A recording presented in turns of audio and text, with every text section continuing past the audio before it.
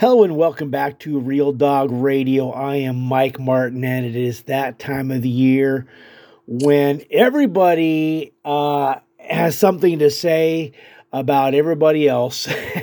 And so with me is Rob Bowron from Sharp Football. And Rob, I've known you for a few years, always love reading your stuff. It's so insightful. First of all, tell us a little bit about Sharp Football. Yeah, you can find us at sharpcollegefootball.com. We buy data from the same folks that provide data to the College Football Playoff Committee, and then run it through some advanced statistical models. That's what I do for a living. I run data science for a consulting firm, and then try to predict essentially how teams are going to do and give it matchups. But it's not just predictive, it's also descriptive. So if you get in and you want to see who's got the best rated pass offense, who's got the, who does the best at containing explosive plays or generating them, who's able to sustain drives, you can find that data, on Sharp College Football. Okay. Well, actually, you brought up, I think, what a lot of people have questions about is that Washington offense. But first of all, have you ever seen a team go from a ground and pound, big back through the middle type of offense and so immediately flip the script to where they go from that to the number one rated passing offense in the country? Well, yeah. I mean, but somebody did it. I mean, like if you look at 2019 Ohio State, they were graded out as the top rushing offense in all of college football that year. And by the time you get out of the COVID year weirdness, but even then you saw Ohio State was flipping to a passing attack under Ryan Day. Now, what Washington did, I think, is sort of really remarkable is one, of course, is you're coming off of having a really disastrous offensive coordinator hire with John Donovan under Jimmy Lake. And you switch that up under the new regime, bringing in a really good quarterback with Michael Penix, and they were really able to cook right off the bat. But I think it is, being able to bring in somebody like Penix that is really familiar with what DeBoer is doing. DeBoer was his offensive coordinator at Indiana. That's the kind of thing that's going to allow you to make that kind of transition fairly quickly. Is that you're not going to have that year where you're getting the quarterback, up to speed on what you're doing. Penix was clearly comfortable in the system from day one. Right. What were your predictions as far as Washington last year? How did to throw yourself under the bus? Why don't you tell us how you rated Washington last year? Yeah, Washington coming into the year wasn't project. I mean, you don't normally project outliers very well, and Washington's offense was a huge outlier, right? Washington, I had them projected at 25 overall, I think, last season. I mean, after the fall off from the prior year, but they'd had some track record of being able to produce. They finished at 13 overall, which wasn't bad. As far as predictions go, normally the prediction model is going to get most teams within plus or minus 10, and it's going to get around 60% of the teams within plus or minus 5 of where they're going to finish overall. But Washington would, of course, utterly have blown away all the projections had the defense not fallen off, right? The defense in the prior year, even though it was the worst Washington defense we'd had in a couple of years, was still at 25 and 21, and they fell all the way down to 65 overall. Yeah, and I didn't think Washington's defense that year really was given enough credit. Now, something that is I find interesting is talking with a couple of the Washington defensive coaches. They talk about extra at-bats. And while their rush efficiency was pretty good, how much is skewed because Washington was in times so quick to strike on offense that it puts the defense right back out there, where the year before the offense was so bad that they put the defense right back out there. But with this time, they're putting up 35 points a game and putting the defense right back out there. How do you factor something like that where, there's a lot of yards, but yards per drive, points per drive wasn't horrifically bad. Yeah, I mean the points per drive. I mean the points per drive for Washington's defense was pretty bad, but when you control for opponent, it improves. But one of the things that for this system controls for tempo. There's also pretty extensive research. I mean, it's my hope is in the next couple of years that the sort of like, if you have an offense that runs, is able to score quickly, or and the defense is going to face more drives, and that's going to wear your defense out, is mostly an old wives' tale. There's extensive data from GPS sources that were used within the NFL that players on offense and defense get equally tired. Unsurprisingly, they're running the same amount. So the argument that the defense gets uniquely more tired while the opposing offense does not doesn't really hold water. Also, as if you look as the number of drives increase over the game, the actual points per drive tends to go down. So that was not Washington's real problem last year as far as extra at-bats go. Wasn't that their offense was scoring more quickly. The question that you should be asking the defensive coaches for Washington, because this is actually their job and they shouldn't just be putting this back on the offense. Why was their third down conversion rate allowed so bad? It was a 117 overall. That's giving the offense extra at-bats, is when you let them get so many first downs on third down. Yeah. Do you have anything that shows when those third down conversions were happening? Yeah, they happened throughout the game. Okay.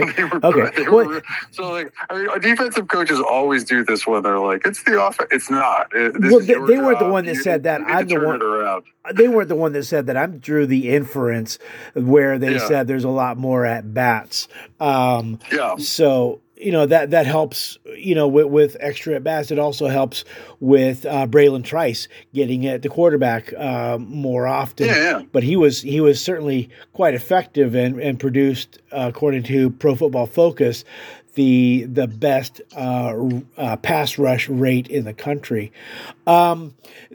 Defensively, if you could pull one thing out of there, where would you say that Washington, other than just getting off the field on third down, what area do you think that they would need to improve the most on to get off the field on third down? They were really bad defending the pass. It was sort of a flip from the prior season, right? And some of this is you guys lost a ton of guys out of that secondary, of course, right?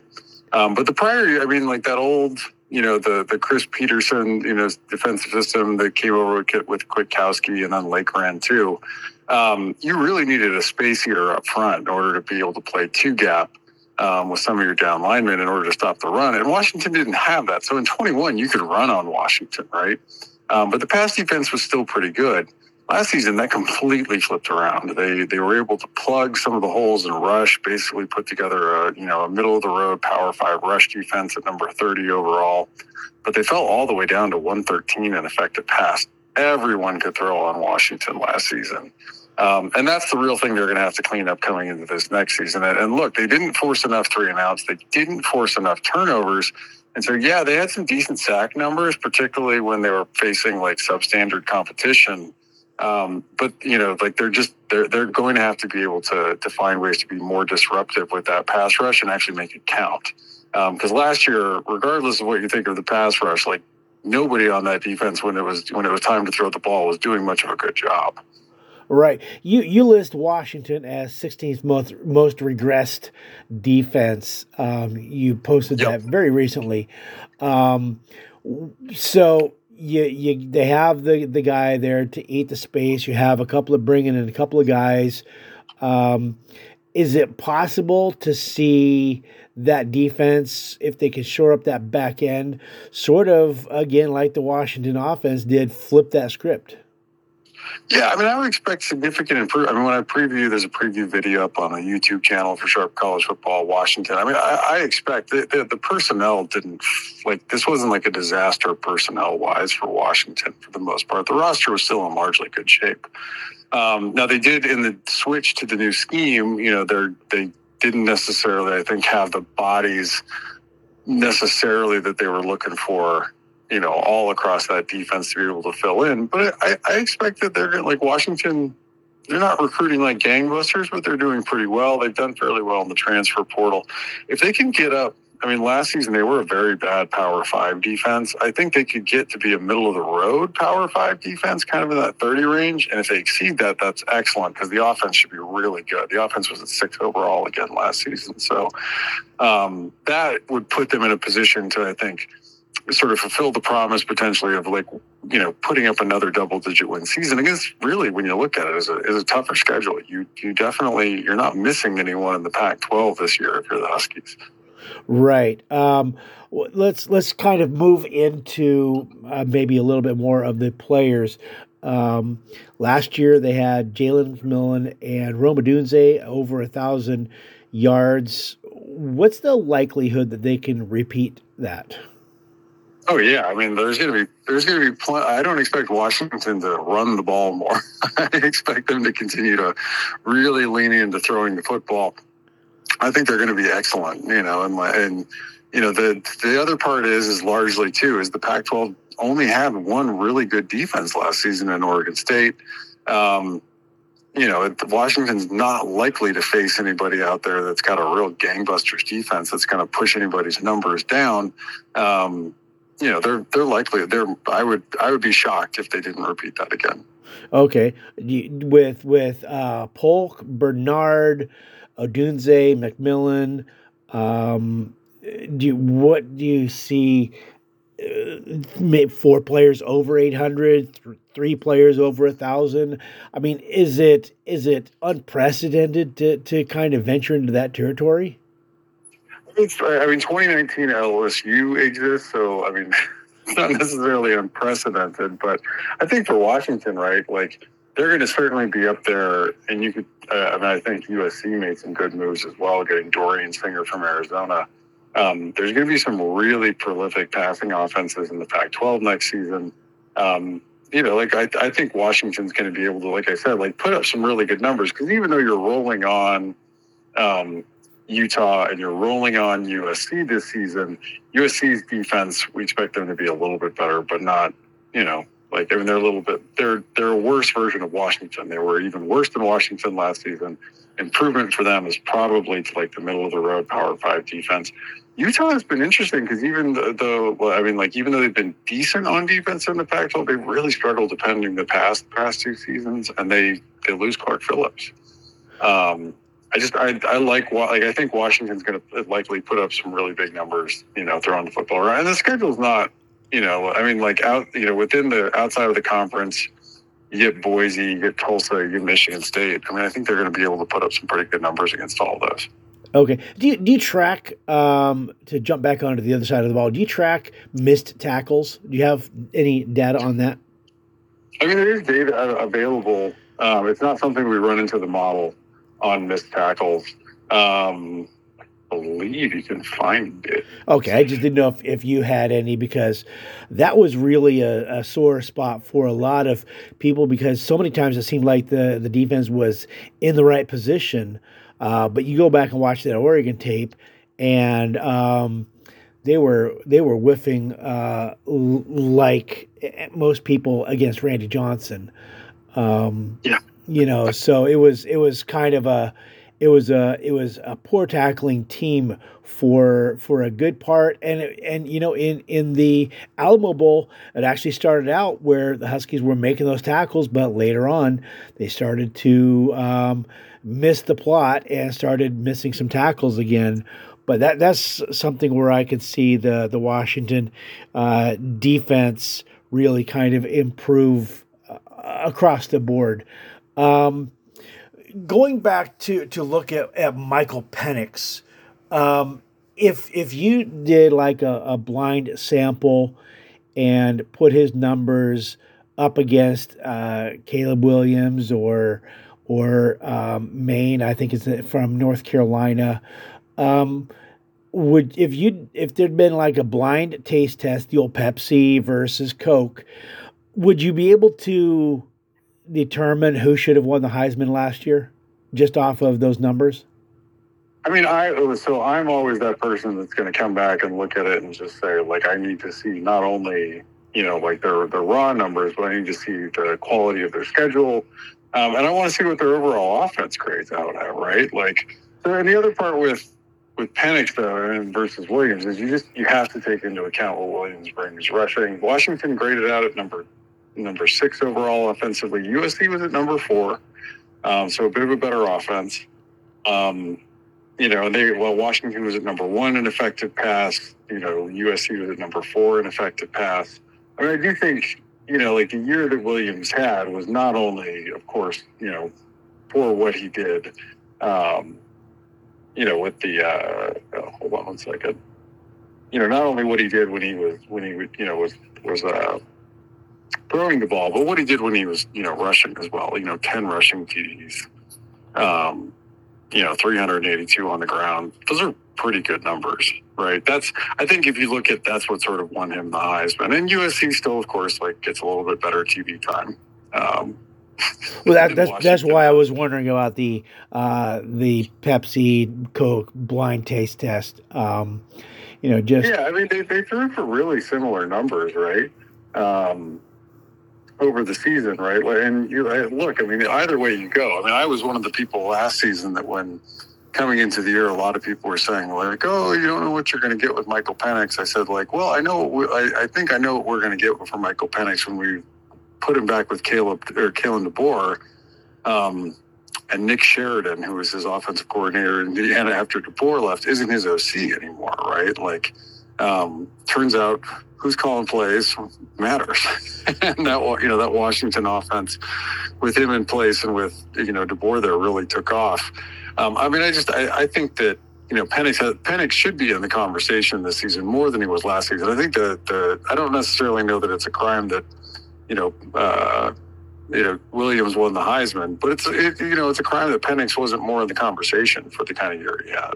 Yeah, I agree with you on that. And I think they're getting ahead of it this year, where it seemed like we ran a story in week 4 that Penix should be in the Heisman conversation, and it wasn't really until about game 8 that the nation really kind of sat up and took notice, and the efforts the university kind of matched the efforts on the field for Penix. And I think some of that was holding your breath when he would get hit. Do you start the campaign and then he gets hit and then he's out at game 7 again? But he proved that he could do everything. Were you surprised that he would come back after the year that he had? I guess I was a little surprised, given where Anthony Richardson got drafted, right? Maybe he looked at it and he decided he could really cement. And I don't know what. I'm sure Penix got some very smart draft evaluation advice from people in the NFL on where he might be taken. And I think he may have decided to come back to, decide to be healthy, show another year being healthy and, really solidify his status as a first rounder. But I was probably, I was surprised. I mean, of all the people coming back, I wasn't maybe surprised that Bo Nix came back or Rising came back. I mean, they of course had the injuries last season, but I was a little surprised that Penix came back. I mean, this year's schedule, because you have USC and Utah on the schedule, he's going to have more opportunities. And almost all their really good games are late. So if he's on a heater and they're putting up big numbers, those games are going to be on TV in good spots, and people are going to see it.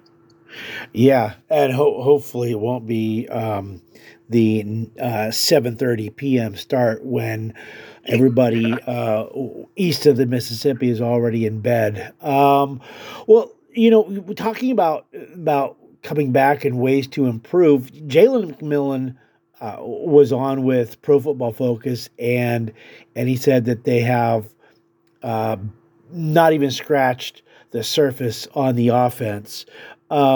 I think that with Dylan Johnson, he's more of what the Huskies are looking to develop. He comes in out of Mississippi State with one of the top-rated pass-catching running backs in the country. He's been on campus since spring.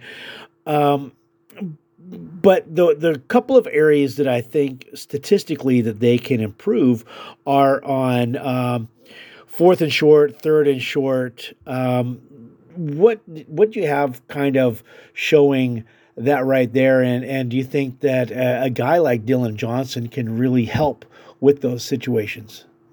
Yeah, they really, I mean, and it's hard to say because offenses, of course, possess choice, right? Like offenses get to decide whether they want to run the ball or pass the ball. There's lots of ways to skin the cat in college football.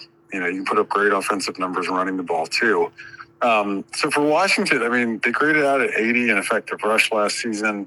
Football Outsiders had their line yards at 24 overall when they were running the football. That's not bad. It's sort of an inexact-ish advanced stat, but it gives you a direction, at least a directional idea of where the offensive line should get credit for the rush yards that were produced. But yeah, they definitely. I mean, I feel like for them, maybe to your point, right? Like bringing in a running back that can really catch the ball might open things up for them in the way that, Clyde Edwards-Helaire was able to open up LSU's offense by being such a great receiving option as well. I think that's something that could potentially open up the offense for them by, giving them ways to like really exploit teams that are trying to take away the deep ball. They'll be able to, or just exploiting him on, a Texas route as well. Like finding those kind of things makes this I would say would make this offense even more dangerous. But yes, like being able to execute well in short yardage and keep drives going. They were pretty good at that overall. They were number 3 in drive efficiency last season. They were really good at sustaining drives and putting up points. They were not just a big play offense. And Penix's completion percentage, I think, is a big part of that. He really kept drives going. But yeah, I mean, you're not wrong. I mean, like finding ways to execute more in short yardage, I think would be helpful, would add extra dimensions to the offense. But the part that I would probably get most excited about that might add a lot more points is potentially like having a running back who can really catch the ball, to your point. All right. Overall, where do you, if you are, if you're looking to find those biggest opportunities for improvement, where do you see really where Washington will probably be focusing their efforts this coming season? I mean, I think offensively, they graded out at number 8 overall on explosive drives, and that's really good, but they were only about 85% as effective as Georgia, who was the number 1 team in explosive drives last season. They have a little headroom where they could become a more explosive offense, I think. And that's something to keep an eye on. I mean, they were hands down one of the most explosive offenses in the Pac-12, but when you grade out at number 6 overall, you're sort of looking around at some pretty, exalted company up there with like Tennessee's offense last season or Georgia's offense last season. So that's probably what I would say. I would keep an eye on for them is like, can they get more big plays out of the offense? Because they're number 3 overall on drive efficiency, and there is still some juice to be squeezed there too. On the defensive side, I mean, really, like they need to force more 3-and-outs, force more turnovers. They need to make that pass rush. But I mean, pass rush is highly correlated with interceptions. They didn't generate a ton of takeaways last season, so the pass rush needs to pay out.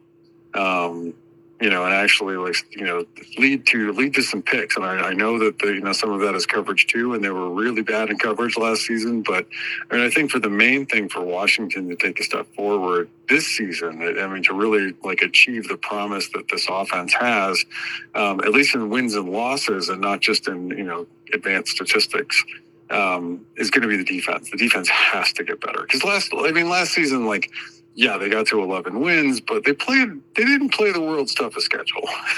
And, it's going to get a little tougher this season. And I think to get to double-digit wins again this year, with the tougher schedule that they're going to have, you're going to need the defense to take the step forward, and that's almost entirely on defending the pass. All right. Well, I told you we keep it down to about 10 minutes, and 25 minutes later, here we are. But thanks for your time. And Rob, how can people follow you on social media? Are you on Instagram, or is Twitter your gig, or how can people keep track of you? I mean, you can find me on Twitter at BetaRankFB. You can find, we have a YouTube channel, Sharp College Football, website, sharpcollegefootball.com. And we have I don't know. I had bots that I don't think will be able to work in the new Twitter machine for Sharp College Football's Twitter handle. But you can follow there as well. And I try to get on there and answer questions as people have them, and generally engage. The Huskies are one of the more engaged fan bases. We also do a Pac-12 podcast. I forget, we're starting out again tonight. 12-Pack Radio. And we're going to start kicking off the previews for that. We kind of took a break in the off season. Okay. Well, that's great, and that's 12-Pack at 12-Pack Radio on Twitter. Yep.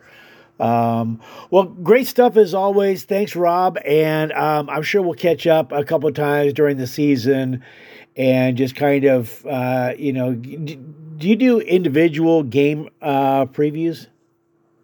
I do. I tend to do, I do videos previewing 6 games. And then for the Pac-12, the 12-Pack Radio, we preview every Pac-12 game for that. But yeah, we do, and you can, there's a tool on the website where you can look at the matchups coming into the games. You can look at the offensive and defensive matchups for each team and see how you match up against your opponent's strengths and weaknesses. That is one of my favorite parts of your website.